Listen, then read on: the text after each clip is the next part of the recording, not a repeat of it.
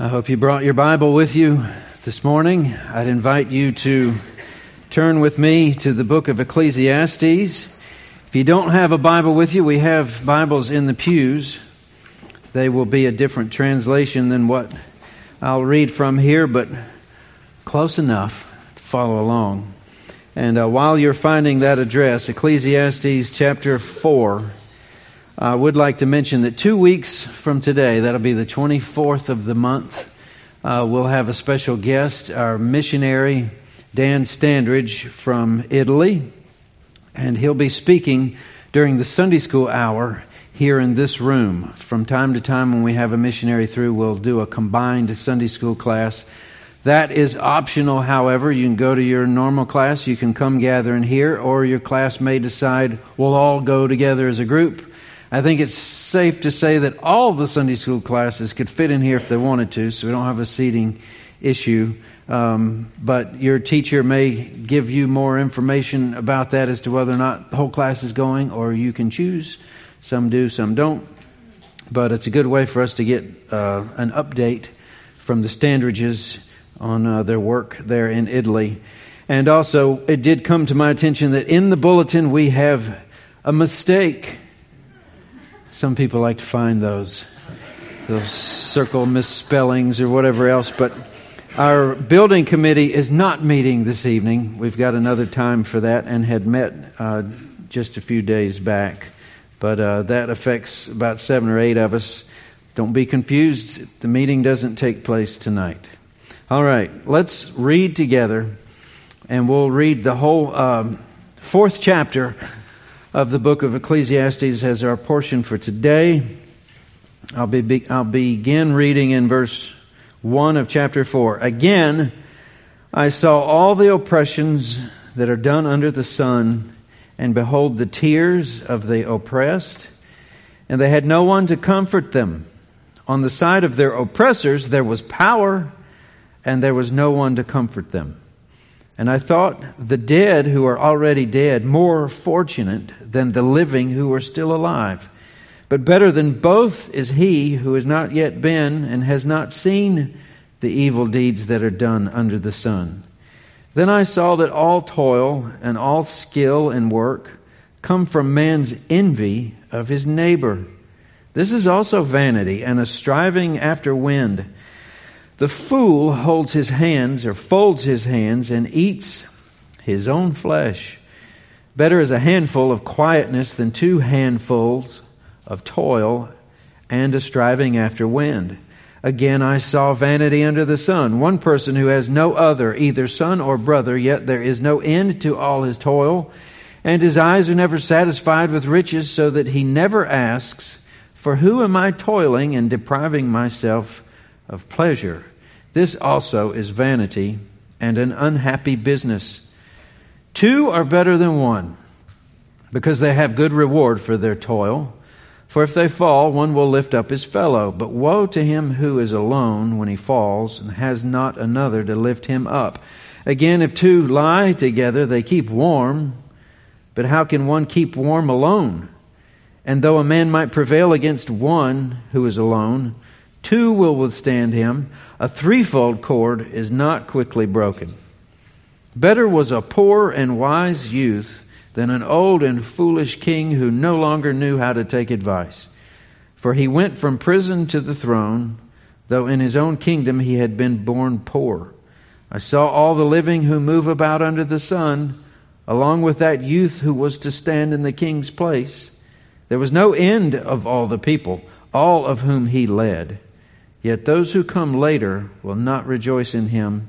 Surely this also is a vanity and a striving after wind. This is God's Word. Thanks be to God for His Word.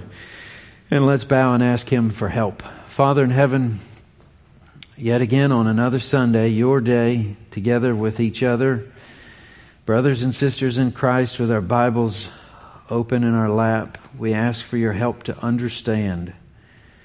We also ask for your strength to obey. If you'll grant us these 2 things, Lord, it will have been of eternal significance to sit at your feet today. Lord, thank you for each that are here. And Lord, would you minister in those areas where there is need, where there's confusion and questions. Lord, may your word give us what we need. We ask this in your name. Amen. Well, so far, the preacher, as he's referred to in this book, Ecclesiastes, we learned that in week 1, that the man speaking in first person, that's how he's referred to, the preacher. And so far, he's highlighted the natural human desire to get ahead of creation itself, as if this world could be grabbed by the tail and we store up its contents, what's good, what's valuable, and keep it forever. But that's just not the case.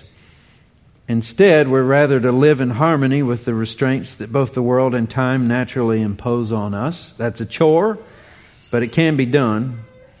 Now in chapter 4, we just read, the preacher's going to highlight the human desire to get ahead of our neighbor. Not only do we try to master this world, but unfortunately, sometimes we try to master our neighbor, or at least outrun him, or outclass him, outcompete him, whatever, you fill in the blank. Rather than living happily with the responsibilities that he or she as our neighbor place on us. We talked about this weeks ago, how there must be a balance, because the world is broken, and to know people is to know sorrow. But it's worse to live on an island by yourself, not knowing anyone. So Solomon has told us, life is short. It's on loan from our Creator. One of these days He's going to call it all in. We'll kick the bucket or punch our ticket, however you want to use a euphemism to describe something other than using the word die or death. He's quite comfortable using those terms. And what we've learned so far is that we should enjoy everything during the space of the breath that God has given us, called life here under the sun. Not as gain, but as a gift. It's not meant for gain. We can't store it up and we can't take it with us. It's meant as a gift. That right there can change your whole outlook on life. If it's a gift, that's totally different than if it's for gain. Well, this morning, chapter 4, another layer is added. As you enjoy the gift of life, the preacher tells us we're supposed to share it with others. So not only is it a gift, not gain, but it's not you, it's us. Or not me, that'd be the better way to put it. It's an us, or a we. The preacher tells us that we're going to have to share what we enjoy, because as he's going to show us, we just read it, there are two ways to live in this world under the sun. You can either hate your neighbor and wind up destroying yourself. That's the first 6 verses. Or you can love your neighbor and so love yourself. That's in verses 7 through 16. So why don't we use that as a means of organizing the material into 2 pieces. One's a little more lengthy than the other. We'll probably spend more time in the first one. But here we go. Hating my neighbor and destroying myself. That's one option under the sun. He starts out with a description of wickedness and evil, but he gives us a little more specificity than he has in the first 3 chapters. There's more generalized evil and wickedness. Look back at verse 1. He uses the word again. I saw all the oppressions. Move on a bit forward. The tears of the oppressed. No one to comfort them. On the side of the oppressor was power. That means nobody's going to get in his way. He's powerful. He'll continue to oppress, and people will continue to be oppressed, and there will continue to be tears, and no one to comfort them. Verse 2 gets awful depressing and reckons those that are gone better than those who remain, and even worse with verse 3. This is one of those, we've acknowledged the fact that this man who's writing this intends to shock and awe the listener with depressing, horrible, heavy things to think through. And this may be, I don't know if you'd call it the high water mark, or maybe digging an extra couple of feet under the crawl space. It's just bad. And as far as words like oppression or the oppressed, which is you could use the word marginalized to sound less depressing, or abuse, that's probably even worse yet, or pain or betrayal. All that's covered there, and all of us know the definition of those terms, but not all of us know by experience how they feel. And the truth is, the world over, it's rampant.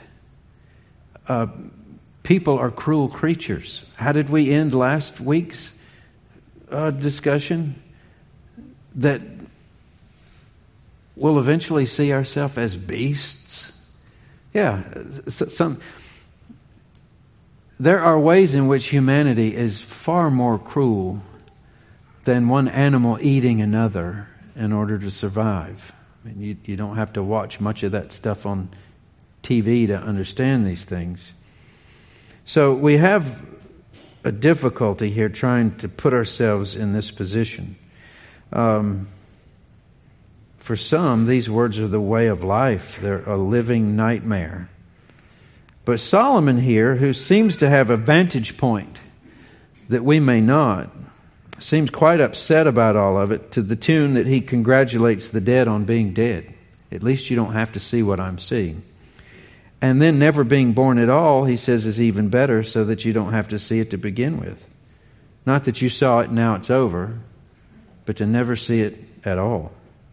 And this man didn't have 24-hour news coverage. I remember when Ukraine's war started, a lot of us watched it, and then it got to a certain point where I don't know if I can take much more watching these little children and their mothers say goodbye to their daddies.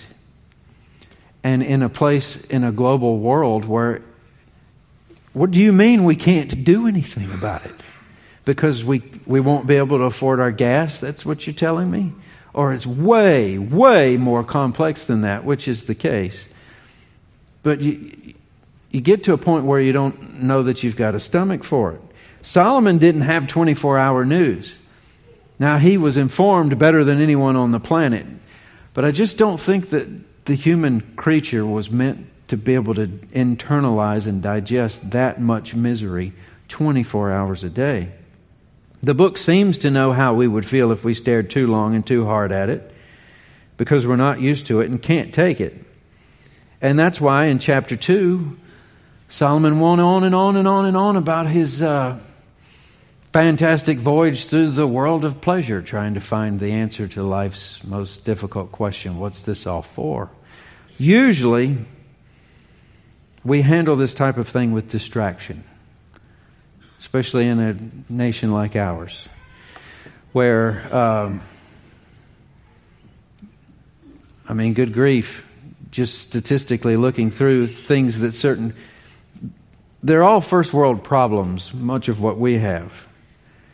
Most of the world doesn't have these problems because they don't have the technology to break and to be worried about. But have you ever thought it strange that one of the best ways the world knows how to fight hunger is to put on a big concert? Or overseas, I think it's called comic relief. They put together comedy routines in order to fight hunger. So yes, we're very open to spending our money to be entertained while others suffer. It's you look at it in those words and you think that this isn't quite right. But that's exactly what we do. And all that, I think what Solomon is trying to do here, and I think he achieves it, is to say some things that are so far out there that the person comes to its own conclusion. Sometimes there just aren't answers for that type of thing.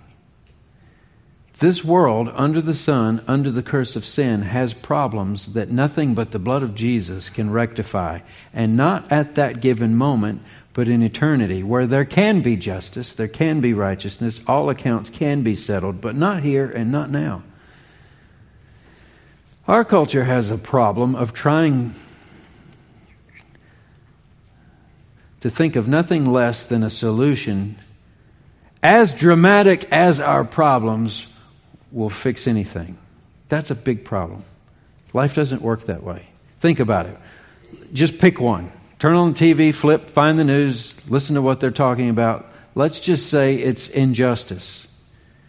They want a solution as dramatic as the rampant injustice in our world in order to fix it. And it just doesn't work that way. The way to fix injustice is 10,000 tiny little fixes in your own heart. And that goes for everybody. And only Jesus can help you with that.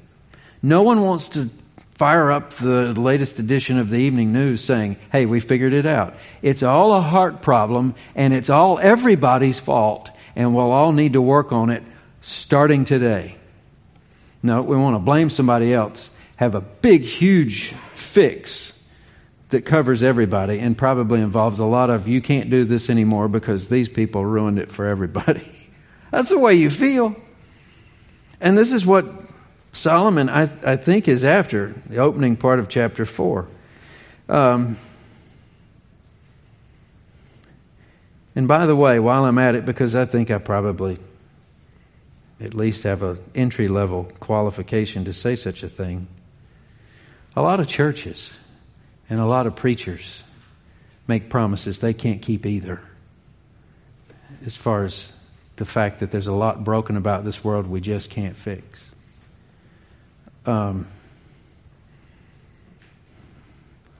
Title of the message, Selected Scripture, 4 Ways to a Healthy Marriage. Are you kidding me? It's just 4? The Bible has 4 ways to help me with my marriage.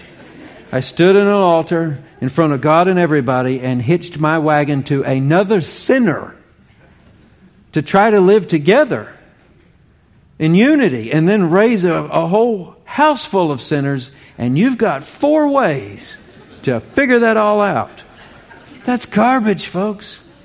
It's 10,001 little things from the front of this book to the back of this book, and without at least a working knowledge of the whole thing, day in, day out, week upon week, understanding God at His Word, do you ever have a hope of getting through that landmine riddled wasteland, right? I couldn't be more happy in my marriage, but it's only because of Jesus Christ and allowing me not to ruin that like I've ruined much of everything else. So watch those cliched, goofy Christian culture type stuff as if it's just some take 2 of these and call me in the morning type thing. It doesn't work that way. Under the curse of sin, this world is a place, to quote one commentator, where our neighbor can be damned as long as we can be king. It's a place where we often relentlessly pursue the neighbor above us by willingly stepping on the head of the neighbor beneath us. That's where we live. And this book is comfortable describing the world as it is. And if that's not a grand introduction, look at verse 4. The preacher's probing deep inside the ugliness of the human heart. What does he say that he sees? Verse 4, then I saw that all toil and all skill and work come from a man's envy of his neighbor. That's what's driving it all. Envy.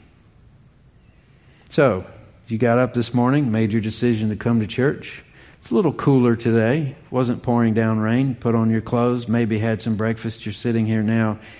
How do you like being told from the Bible that everything you do is because someone else, you hope, will notice you?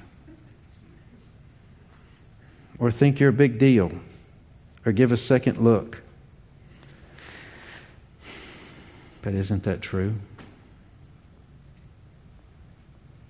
I mean, how much of our economic system would crash, grind to a halt if no one cared what anyone thought about them?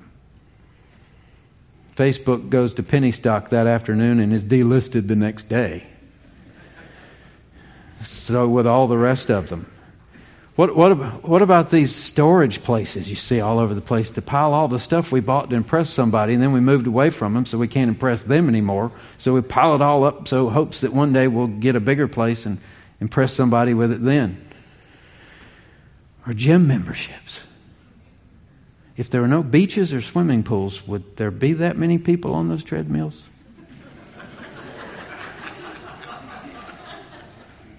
hair dye.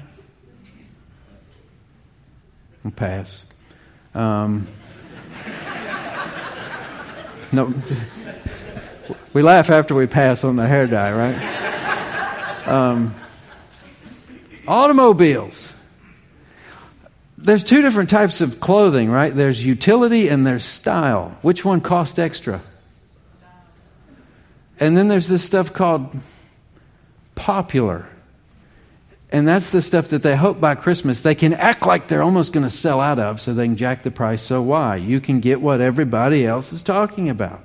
This is true. We don't like it. We don't admit it, but it's true. And then we shouldn't even go back to the idea of what about inside God's house, in the group of people we call our church. Is there a way to use your church to platform your interests? Yes. And the devil knows it. And he loves tearing up churches through groups that are formed in order to keep the church from getting torn apart. He's got our number. It was long ago, but the world hasn't changed.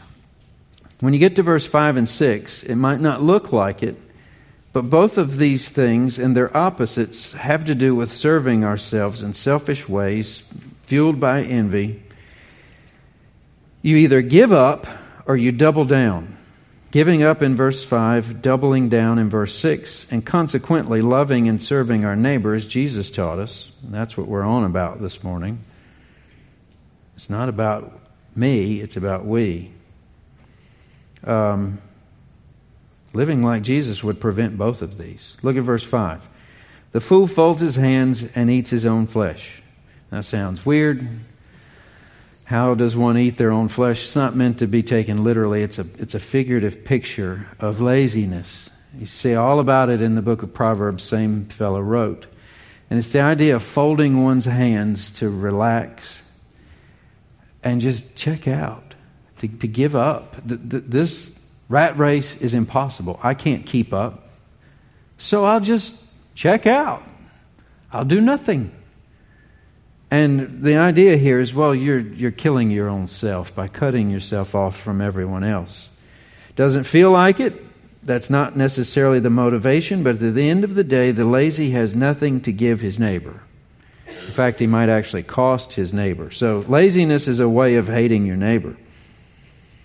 The verse paints a vivid picture of a man folding his hands, a euphemism for relaxation, at least it starts that way, and wasting away to nothing. He's consuming, but he's not producing. And this isn't complicated to understand. The opposite of that is verse 6. Better is a handful of quietness, and that's a good thing, than 2 hands full of toil and a striving after wind.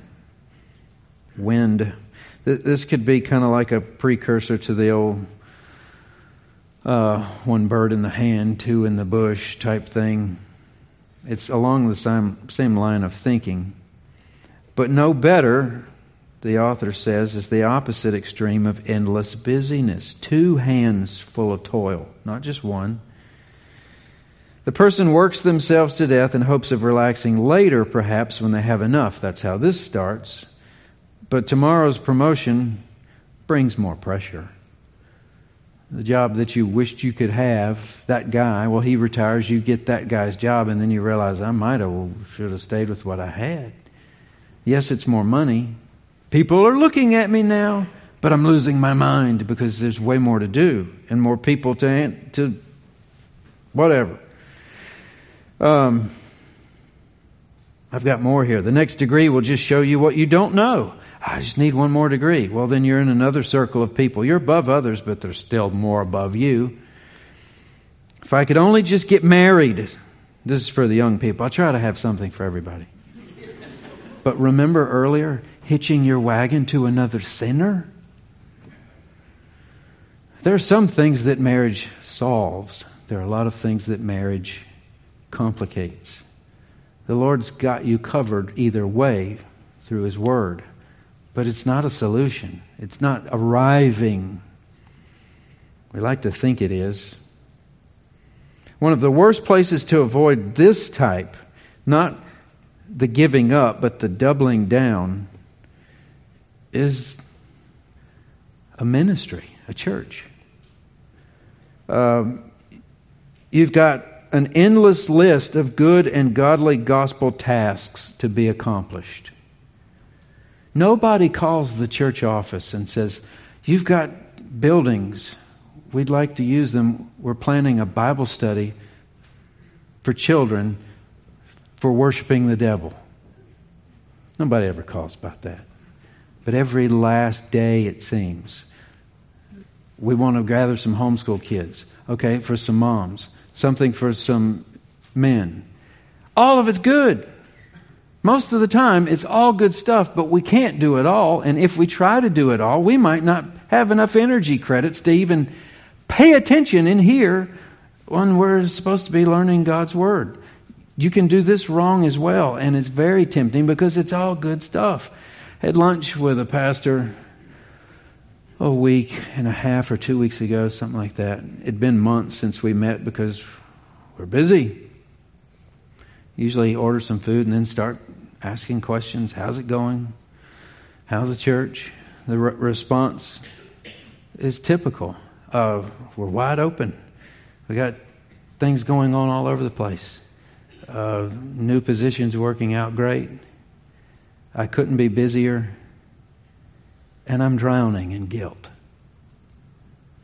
Because with every one of those great things that we're doing that keep all my time, I can just start listing off on fingers and toes. Faithful shut-ins. Haven't heard my voice in months. I know how he feels. It's almost as if it's rigged against you. And the devil knows it. Michael Horton reminds pastors that they're not here to leave a legacy by their ministry, as if you could work hard and gather for yourself a good name. The good name is the name of Jesus. We have no legacy. It's His legacy. But read some of the popular leadership titles in some of these Christian bookstores, and by the time they're done telling you how to grow that church, you care more about the people who haven't walked through the door yet than the people who've been here since before you got here. That is a striving after wind. But that's the American way. And heading into a building campaign, we're going to have to pray the devil away from us. Who knows the temptations that'll be strapped on along with that ride? It'll be a mess.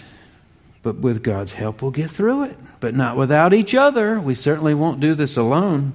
If this is about the poor, sad sack who doesn't have anybody, a pastor in that position has got to be chief. It would be absolute shipwreck.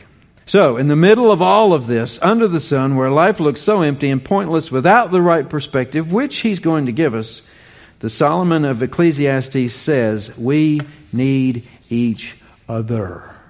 That's chapter 4. You shouldn't try this alone.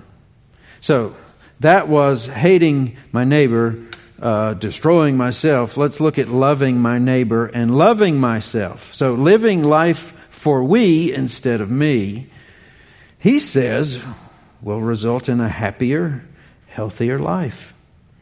Look at verse 7. Again, he's not turning positive just yet. I saw vanity under the sun. One person who has no other, either son or brother, yet there is no end to all his toil. And his eyes are never satisfied with riches, so that he never asks, for whom am I toiling and depriving myself of pleasure?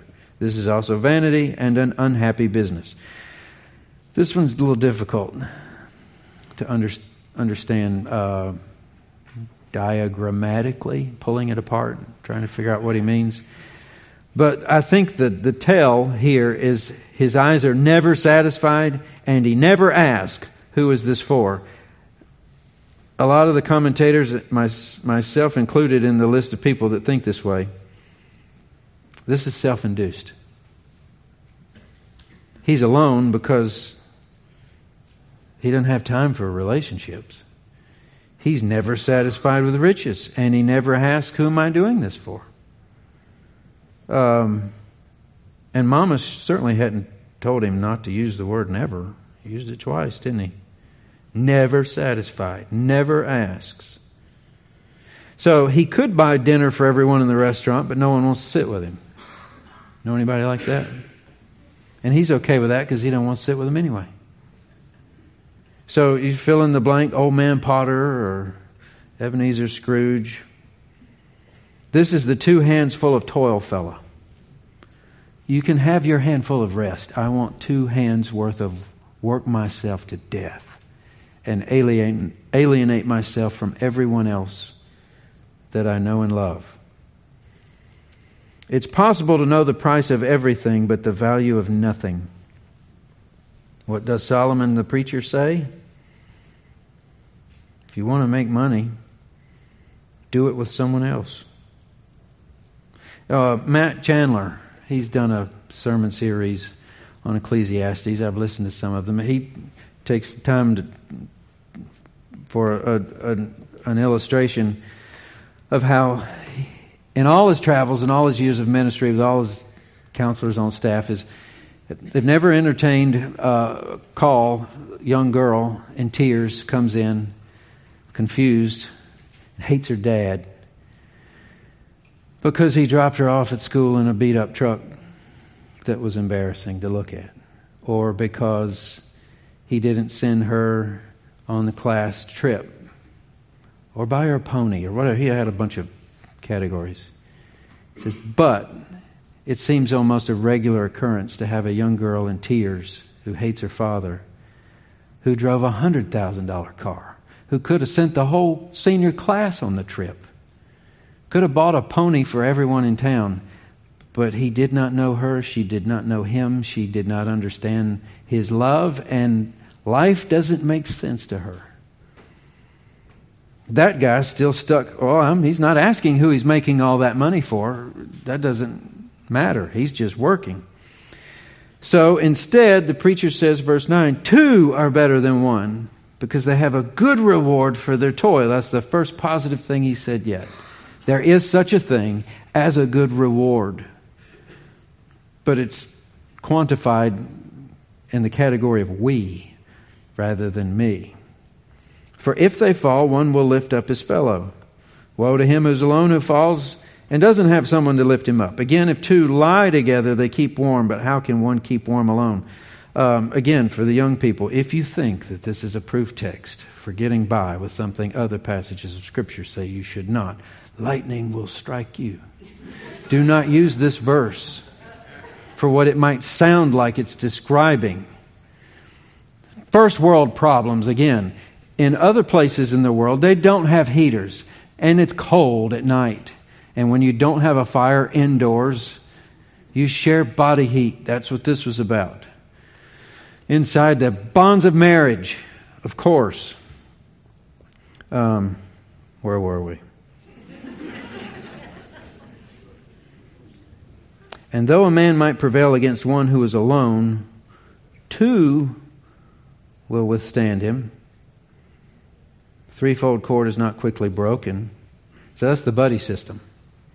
You need somebody watching your back at all times. Right?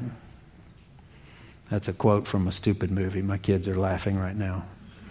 But it's the truth, isn't it? Flying solo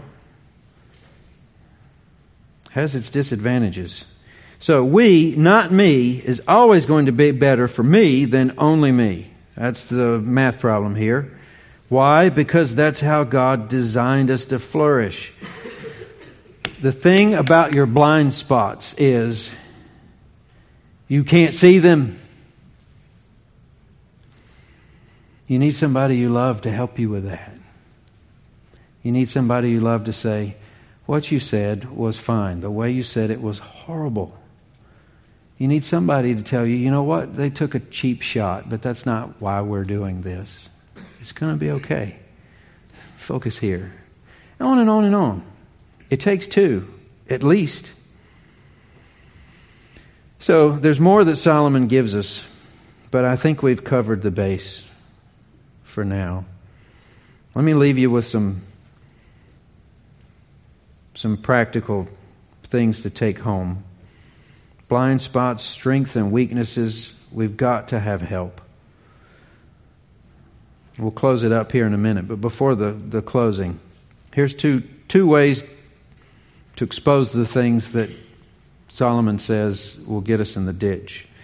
To expose laziness, ask yourself whom you are feeding off of and who is doing all the work so you don't have to. You might think that it's the best thing you could do for the world to just check out, but somebody's going to have to keep you up. Somebody's buying the groceries. Somebody's cleaning the bathroom. This doesn't feel to the person involved in it that it's hateful to the others, but best place to learn this is going off to school and having roommates. There's going to be somebody who seems to enjoy cleaning, but not enough of them to take care of those who don't. So we have to pitch in, right? Parents, help your kids with this. In America, we like to act like youth deserves its own reprieve from anything that might be uncomfortable. Please save your child from the rude awakening that comes on the first day of their job when they realize the reality, the horror that the boss man doesn't think they're practically perfect in every way. It's a bad day. Bad day. Teach them what it is to work. Let them learn through experience that the best sleep of their lives is going to be when they go to bed tired. And their muscles need it. The muscles tell the brain, I need to nap. Rather than the brain and all the worries and all the schedules and all the tests and the AP and all this keep them awake such that they pull all-nighters until they're zombified. We weren't made for that type of thing. To expose overworking, ask yourself who it's all really for. Being busy isn't wrong, and lots of people are busy doing things for others. That's what we should be doing. But do your relationships pay for all your striving after wind? If you ask the people that are important in your life what they think of your job or your promotion, and they think that it's garbage, reassess. You may be overworking. If you can handle it and your relationships, then to God be the glory. It's probably Him in you instead of you yourself. All right, how to land this plane. What I thought about was the story in the New Testament, and this is Jesus who's speaking, but the situation goes where an expert in the law asks Jesus some questions, and it's public, people are listening. And Jesus, rather than giving him all the factoids that he's asking for, and you know, sometimes you're not really being asked a question, you're being told a question so that when the answer is given, you can look smart in front of the whole room. That's what's happening here. And what happens after it's obvious that that's what's going on? Jesus gives a story of the Good Samaritan. The question was, what am I supposed to do? The answer was, love God and love your neighbor. And that little response at the end, well, cool, but tell me, who is my neighbor? Because if a person, one of those gnats from where we're trying to build. You know, me and those gnats, they followed me. They're seeking revenge.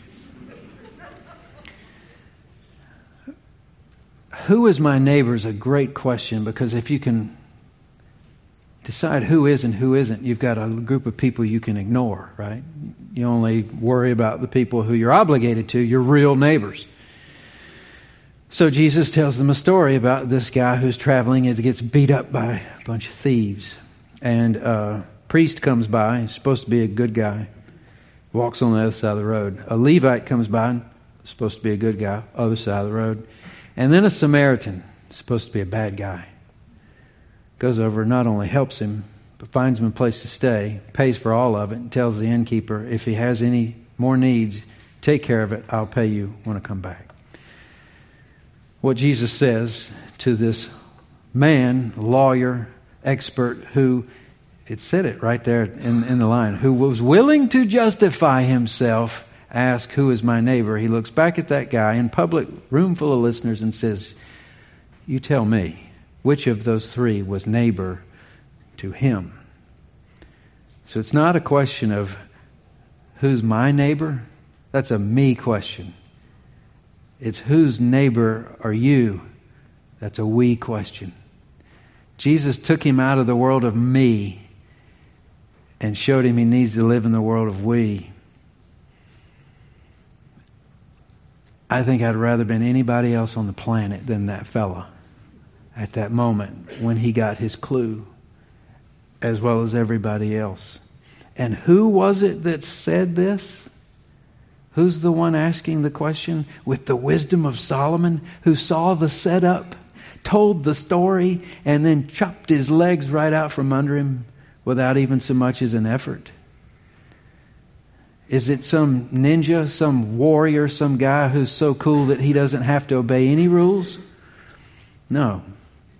It's the one in Philippians where we're told to have the same mind as that guy, which is Jesus Christ, who, though he was in the form of God, did not count equality with God a thing to be grasped. Your King James says, counted it not robbery to be equal with God, but laid aside these things. A kind of confusing way of taking the Greek and making it English. The ESV uses the word grasped. This is the guy who didn't two-handed grasp the fact that he was God. If you were God, would you give it up? He willingly laid it aside. And then did what? Emptied himself, taking the form of a servant, and being born in the likeness of man, to live a life into his 30s, lay down on a cross, to be hoisted into the sky, to die for your sins and mine, and make heaven possible. It's totally backward than the sin-sickened world under the sun. Where do we learn how to live we rather than me? The one who died on the cross for us. It's our only hope. This is strong medicine. It's bitter medicine. It's tough to swallow. You almost just need to go home and fold your hands and let it sting for a while. And then ask the Lord somehow to help you get busy. Not to improve yourself, but to improve others. And happiness, I think, is the byproduct of it, if we do it right. Now, the book isn't over. There's more to come. And the real meaning of it all is weeks away. But enough for a dose for this, the 10th of July, actually. So let's bow in prayer. Father in heaven, we thank you for what we've seen here in your word. It's tough and it hurts and we're wrong. But Lord, you can make us right. Ultimately, that took place on the cross. But Lord, while we're here, while we have life, before we're gone, would you teach us how to be happy by being generous with our time and especially with our stuff, our space, our personality.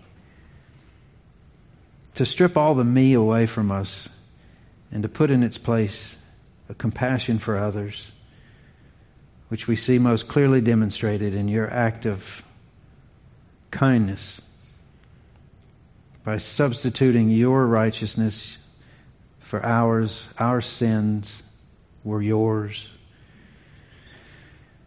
Lord, bathe us in the gospel and make us look like you. We ask this in your precious name. Amen.